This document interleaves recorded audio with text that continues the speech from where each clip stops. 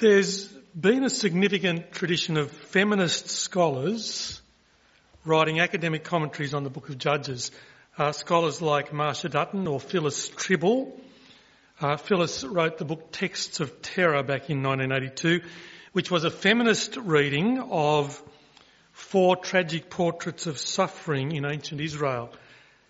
Phyllis, in her book, writes about Hagar and Tamar back in the book of Genesis. She writes about the daughter of Jephthah, we meet here in Judges this morning. And then later on in Judges, you may not yet be aware, but you will in a few weeks, the tragic story of the unnamed concubine later in Judges. The fact is, stories of women keep popping up in surprising ways in Judges, in a way that maybe they don't in other Old Testament books by and large. Deborah and Jael, you might remember them from a few weeks ago. Chapter 4, heroic women. And now this week, the horrific story, if you're listening, of a teenage girl with a tambourine. And I think largely Phyllis Tribble is right.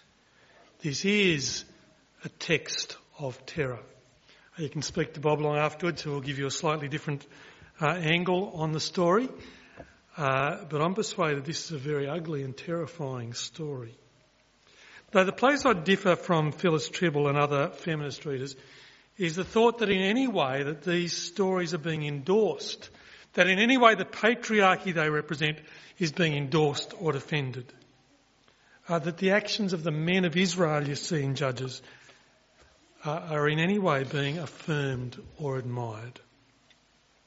Because it seems clear to me, and I hope to you as well, that the actions we are looking at this morning are meant, I think, to be viewed with absolute horror by readers back then as much as by readers now. Readers who are men as much as readers who are women. And so there is tragedy today as we look at the deadly ambitions of Jephthah in Judges 10 to 12, an account so sad, an account so terribly disturbing that particularly as a dad I always find it hard to read and even harder to speak about. It is the tale of a man who holds on to all the wrong things, as I think men so often do. A man who ends up with everything he wanted and yet nothing of value. A tale that leaves us shaking our heads at the foolishness of one of the great judges of Israel. His name is Jephthah and he's a smooth talker. He is a deal maker and he trades the future of his family, the life of his daughter, for a stupid pledge based on a stupid ambition. Now Jephthah, as we first meet him, is a guy from the wrong side of the tracks, which is maybe why he's so driven to prove himself. That is often how it works. We first meet him in chapter 11 verse 1, a mighty warrior whose dad was Gilead and whose mother was a call girl, a prostitute. It is a patchwork family and much as you find today, it doesn't always have the happy Brady Bunch kind of ending. You can see there Jephthah has got half-brothers. Gilead's wife also bears him sons. And when these half-brothers grow up, they want nothing to do with Jephthah. They run him out of town because they are not going to share their inheritance with the son of a prostitute. Which again would kind of leave you with a chip on your shoulder, something to prove. And so verse 3 in chapter 11, he heads to the land of Tob, which ironically sounds almost identical to the Hebrew word for good. And yet this is not a good place at all. Before long, a gang of scoundrels gathers round him and they follow him, literally a group of empty men. Guys with no substance, guys with no values. Jephthah and his empty men ready for trouble, however it comes. Now at this point, if you've been here the last few weeks, we're in the middle of another one of those famous cycles in the book of Judges. It's a cycle that in this case started back in chapter 10. If you've got a real Bible here, you might like to flip back to it or slide back on your phone. Chapter 10, exactly as we've seen before, Israel rebels against God. God hands them over to their enemies. Israel cries out for mercy. And typically, God will send them a saviour. Except, as you can maybe imagine by this time, it's wearing a little bit thin. The Israelites have been serving the Baals again, and the Ashtoreths, and the gods of Aram, and the gods of Sidon, and the gods of Moab, and the gods of the Ammonites, and the gods of the Philistines. And I reckon if anyone else happened to turn up with a god, I would guarantee the Israelites would be happy to worship that one as well. But there in chapter 10, they've apparently come to their senses. They've been crying out to God. But this time the cycle is subtly different. This time you'll notice there is no evidence of God appointing the judge. It's just kind of assumed. The elders of Gilead in verse 5 seem to decide it for themselves. The Ammonites are oppressing them. And they have already said at the end of chapter 10, whoever will launch the attack against the Ammonites will be head of all those living in Gilead. God, you'll notice, says nothing. Let's offer power as an incentive to get someone to lead us into battle. What could possibly go wrong? See, offer power, attract ambition. Offer power, attract Jephthah, with a point to prove. He's building up a reputation as a mighty warrior with his team of empty man mercenaries. And God says nothing. Trouble is, there are no other volunteers, and so having driven him out of town as a teenager, his embarrassed brothers and the town elders come crawling back in chapter 11 verse 6. Come and be our commander so we can fight against the Ammonites. And Jephthah pushes back. Aren't you the same guys who drove me out? Why come to me now? But they're desperate and they insist. Come and be our commander. You will be our head. Chapter 11 verse 8. Over all who live in Gilead. Now here's a great temptation. I mean, what a comeback. My mate Al struggles with dyslexia and he still remembers the day his principal said to him at school, son, you're a failure, you will never amount to anything. Al has had a career as an incredibly successful builder. But he says not a day goes by that he doesn't think back to those words, which he's spent his life proving wrong. It's terrible to be driven like that. So here's Jephthah, you see, driven out of town. And now they're saying to him, if you come back and lead us and fight and win, you can come back in glory. If you fight and win, you'll be our number one man. Better double check he's heard it right. Verse 9. Suppose you take me back to fight the Ammonites and the Lord gives them to me. Will I really be your head? Because there's nothing he wants more. So verse 11, Jephthah goes with the elders of Gilead and the people make him head and commander over them. And they pledge before God. Now, all he needs, you see, is a big win to seal the deal. And from leader of Gilead, he's actually got bigger ambitions. King over all of Israel. Now, will you notice verses 14 to 27, we skipped over these verses in the reading, but in that section, Jephthah is the ultimate deal maker, or at least he tries to be. Jephthah wants to negotiate. He wants to make peace. He sends messengers to the Ammonite king, camped outside Gilead. He says, let's talk things through. You can read through the details later. But the fact is, the king of Ammon is not impressed. Verse 28, the king of Ammon paid no attention to the message Jephthah sent him. No deal. So verse 30, another angle. The Spirit of the Lord is upon him. He's fired up by God's righteous power, as past leaders have been. What more could you want? He's advancing against the Ammonites. Seems like a certain win. But for Jephthah, do you notice, it seems like that's not enough. Jephthah wants to tie it down. Because Jephthah at this point would give anything to get ahead. Anything, no matter what the cost, he would give anything in exchange for his own success, or so it seems. So Jephthah makes a deal with God. I mean, who said God needed a deal at this point? Whoever said God makes deals anyway? This is kind of a one-sided deal, get me out of this one and I'll be a missionary, that sort of thing. Except I think a whole lot dumber. Verse 30, and Jephthah made a vow to the Lord, if you give the Ammonites into my hands, whatever comes out of the door of my house to meet me when I return in triumph from the Ammonites will be the Lord's, and I will sacrifice it as a burnt offering. I will give anything to make it to the top. Now you've got to say that is incredibly dumb, isn't it? Especially since the Lord's got the battle under control already. I mean, it was always God's plan to save Israel when they repent. And it's not as if you can turn God on and off like a tap, in spite of what some Christians might want to say even today. It's not as if you have, somehow if you squeeze out more faith or more prayers or go to church more or put more in the collection. It's not as if crawling up the steps of a cathedral in Rome on your knees is going to help, even though so many Christians over the centuries have done that as a vow. It's not as if any vow that you can make is going to change God's mind or buy his favour. But Jephthah has opened his big mouth and he's going to face the consequences. But one thing is for sure, you see, this is a guy who will sacrifice anything to make it to number one. Maybe you know people like that.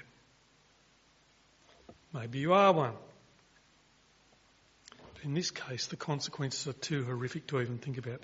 Because Jephthah, you see, has an incredible victory and then he turns for home. Now, what was he thinking is going to come out the door to greet him when he gets home? I mean, is he thinking it might be a chook or the dog?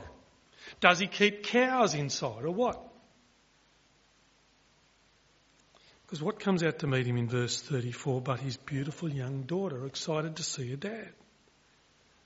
I mean, this is tragic. His only child playing a tambourine. Jephthah has made a vow to the Lord, whatever comes out my door to meet me, I will sacrifice as a burnt offering. Jephthah will sacrifice anything to make it to the top. Jephthah will walk over anyone to make it to number one. That's the sort of guy we're dealing with here. He's had his win, now to pay the cost. And of course, when he sees her, he rips his clothes and cries, "Oh no, my daughter, you've brought me down and I'm devastated. I've made a vow to the Lord that I cannot break." As if it was her fault. Which is maybe the most horrific part of the story. Blaming the victim. And yet she says, "My father, you have given your word to the Lord. Do to me just as you promised. Now that the Lord has avenged you of your enemies, the Ammonites." See, this is an honour culture and a vow is a vow. Richard and Belinda Nissel last week put us onto a Netflix show called The Grand Hotel, set in Spain in the early 1900s, when gentlemen still challenged one another to duels, pistols at 12 paces, and the honour culture meant you would literally rather die than decline or break a vow. Better dead than bring shame to your family. And it's like that. His daughter says, "You've made a vow, so you've got to do what you said, even if it means killing me." I mean, this is a tragedy. It's like the sort of thing you hear when someone, accidentally backs their four-wheel drive over the baby in the driveway, except this time it's on purpose. This beautiful young girl dancing with joy to see her dad home from battle, and he said to God he is prepared to sacrifice her to guarantee he'll get ahead. And so after she spends some time in the hills with her friends to say goodbye, he did to her as he vowed. And the young women of Israel, says verse 40, have commemorated her every year since. It's striking, I think, that in all of this, God does not say a word. Stunned silence. See, why in a million years would Jephthah think God would want him to do that? Vow or not? Doesn't he know sacrificing children is what the nations round about them do? It is absolutely abhorrent to God. God has made it perfectly clear already back in Deuteronomy 12 verse 31, spelled it out in black and white. Take a look at the words on the screen. You must not worship the Lord your God in their way, because in worshipping their gods they do all kinds of detestable things the Lord hates. They even burn their sons and daughters in the fire as sacrifices to their God. The Canaanites you're here to replace, that's what they do. Which is exactly what Israel is not to do. Who would ever even think about sacrificing their kids to get ahead? But Jephthah does it anyway, thinking somehow it's a matter of honour, thinking somehow God's pleased with him, when in reality, in his ambition to get to the top, he's gone as low as you can go and totally switched the price tags on what's important and what's not. Now, let's quickly mop up before we stop to think things through, because chapter 12, which we're meant to cover this morning, we will briefly, there is a civil war if you run your eye through the chapter. Ephraim is one of the northern tribes of Israel, and the Ephraimites say, "How dare you go off winning victories without us?" And they're offended. And they call out their forces and they march against Jephthah. They say, "Why did you go fighting the Ammonites without calling us to go with you? We're going to burn your house down over your head." Because their suspicion is, you see, Jephthah has gone it alone because of his ambition. And they're right. So verse 4, Jephthah calls together the men of Gilead, and they fight against the Ephraimites, a bloody battle, brother against brother, tribe against tribe. The Gileadites with Jephthah strike them down because the Ephraimites have said, "You Gileadites are renegades from Ephraim and Manasseh." And so they systematically cut them down. Verse 5, even the survivors, they check them out for their regional dialect and kill them if they can't pronounce their S's properly. 42,000 Ephraimites killed, brother Israelites, massacred by Jephthah, who again proves he is willing to sacrifice anything to make sure he's number one. And in the end, he gets exactly what he wants.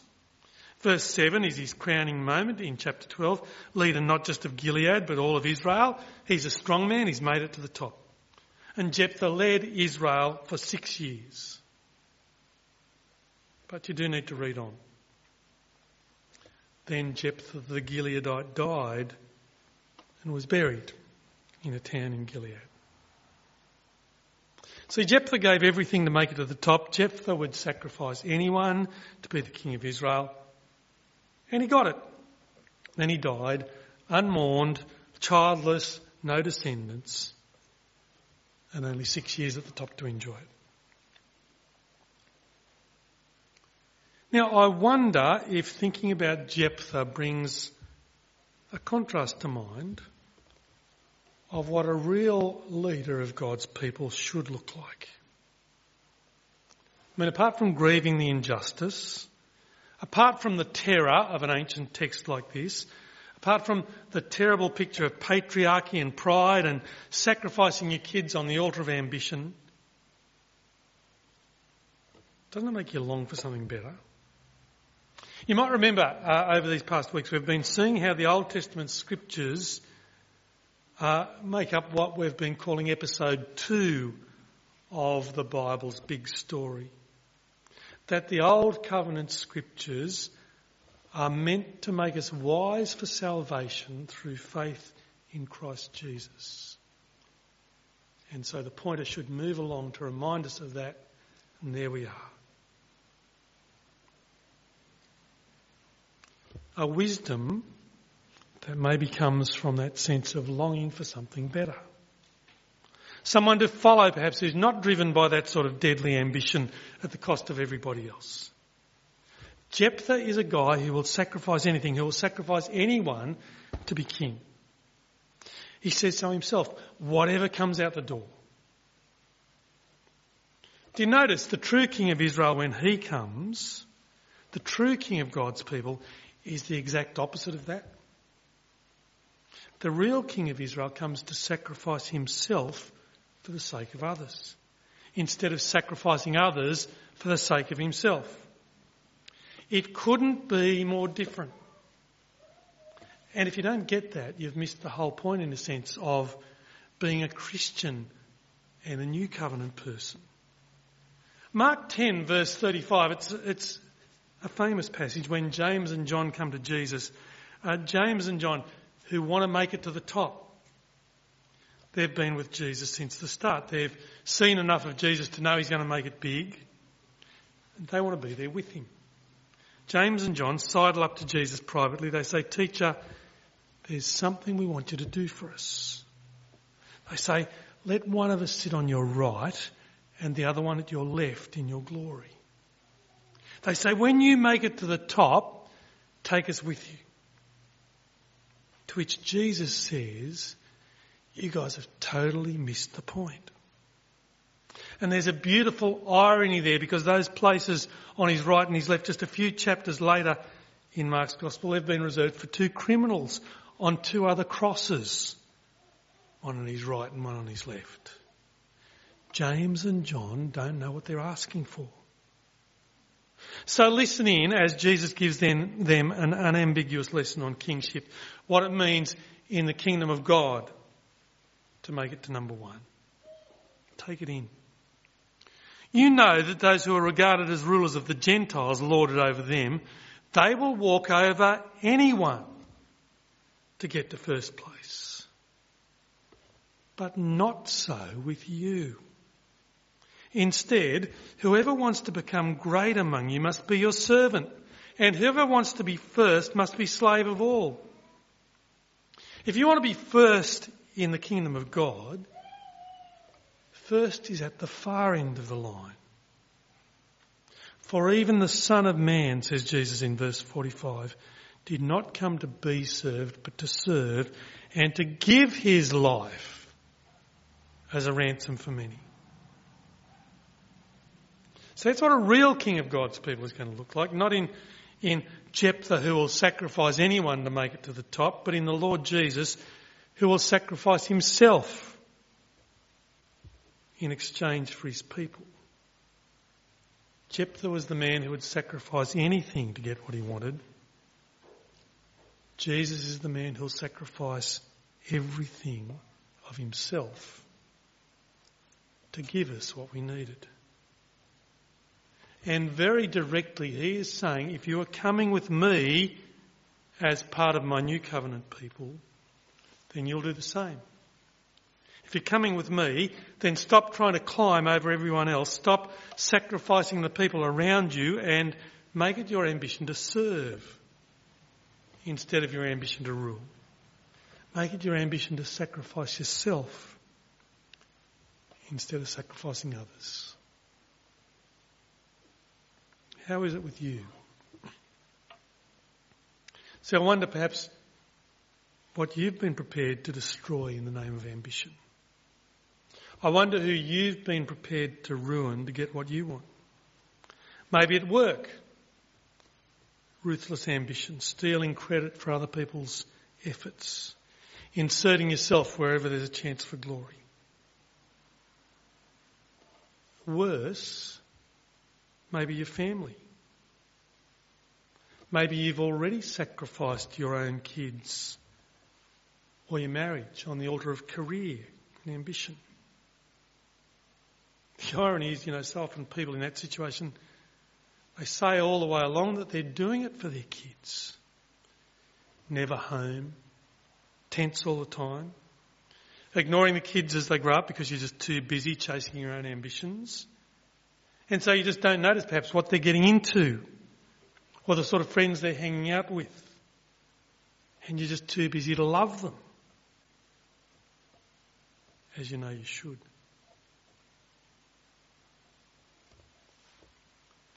There are other texts of terror today too. As a culture, we're prepared to sacrifice our kids in a more obvious way, though we pretend not to notice.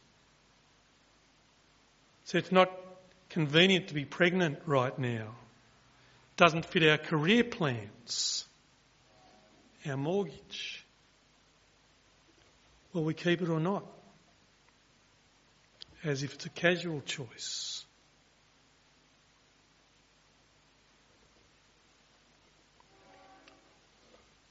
Whichever way it goes, remember Jesus, who instead of sacrificing others, sacrificed himself. Because in the end you might get exactly the success you've been aiming for. You've gained the world and lost your soul. Not you. Be warned, burn the horrible picture of the sacrificial daughter into your mind and let it keep reminding you some people sacrifice anything to get to the top. Jesus sacrificed himself and made it to the bottom and calls on you and me to do the same. Now, one more final thought just before we close, a slightly different angle. Just be reminded as we finish up that one of the best things I reckon Jesus has done is that he has made it clear once and for all that you don't have to do deals with God. Not that we ever did. But Jephthah somehow thought so. Just a vow, just a sacrifice, and he'll let me win. He'll give me what I want. Which is another way, isn't it, of saying, well, I will buy something from God. I will earn something from God. He will be in my debt. I can make things go my way. Just by pressing the right buttons, just by praying the right prayers for long enough, often enough, over and over again enough. There was a book a few years ago now called The Prayer of Jabez. It was a bestseller in the Christian world. A book that promised exactly that. Pray this prayer every day for 30 days and God would have to deliver and enlarge your boundaries. Jesus at the cross makes it very clear. There is no more sacrifice needed. There is nothing more you need to do. It's not a karma system. Because he's paid everything already. And so there's not a credit system for every good thing you do and a demerit for every bad thing. And there's not a pilgrimage you can go on. The Hajj. That makes the slightest bit of difference. And God's love for you and his intentions for you, they are not shaped in the slightest by whether or not you eat meat on a Friday, or you're tough on yourself, or you deny yourself for Lent, or you sacrifice whatever comes out your front door. That is all negated, that is neutralised by the gospel of Jesus, who sacrificed himself once and for all for us. Which is very good news for you and me. And lets us just trust him and rest without being tormented by either restless ambition or constant fear. No need to make deals with God because the final deal has been signed and sealed already.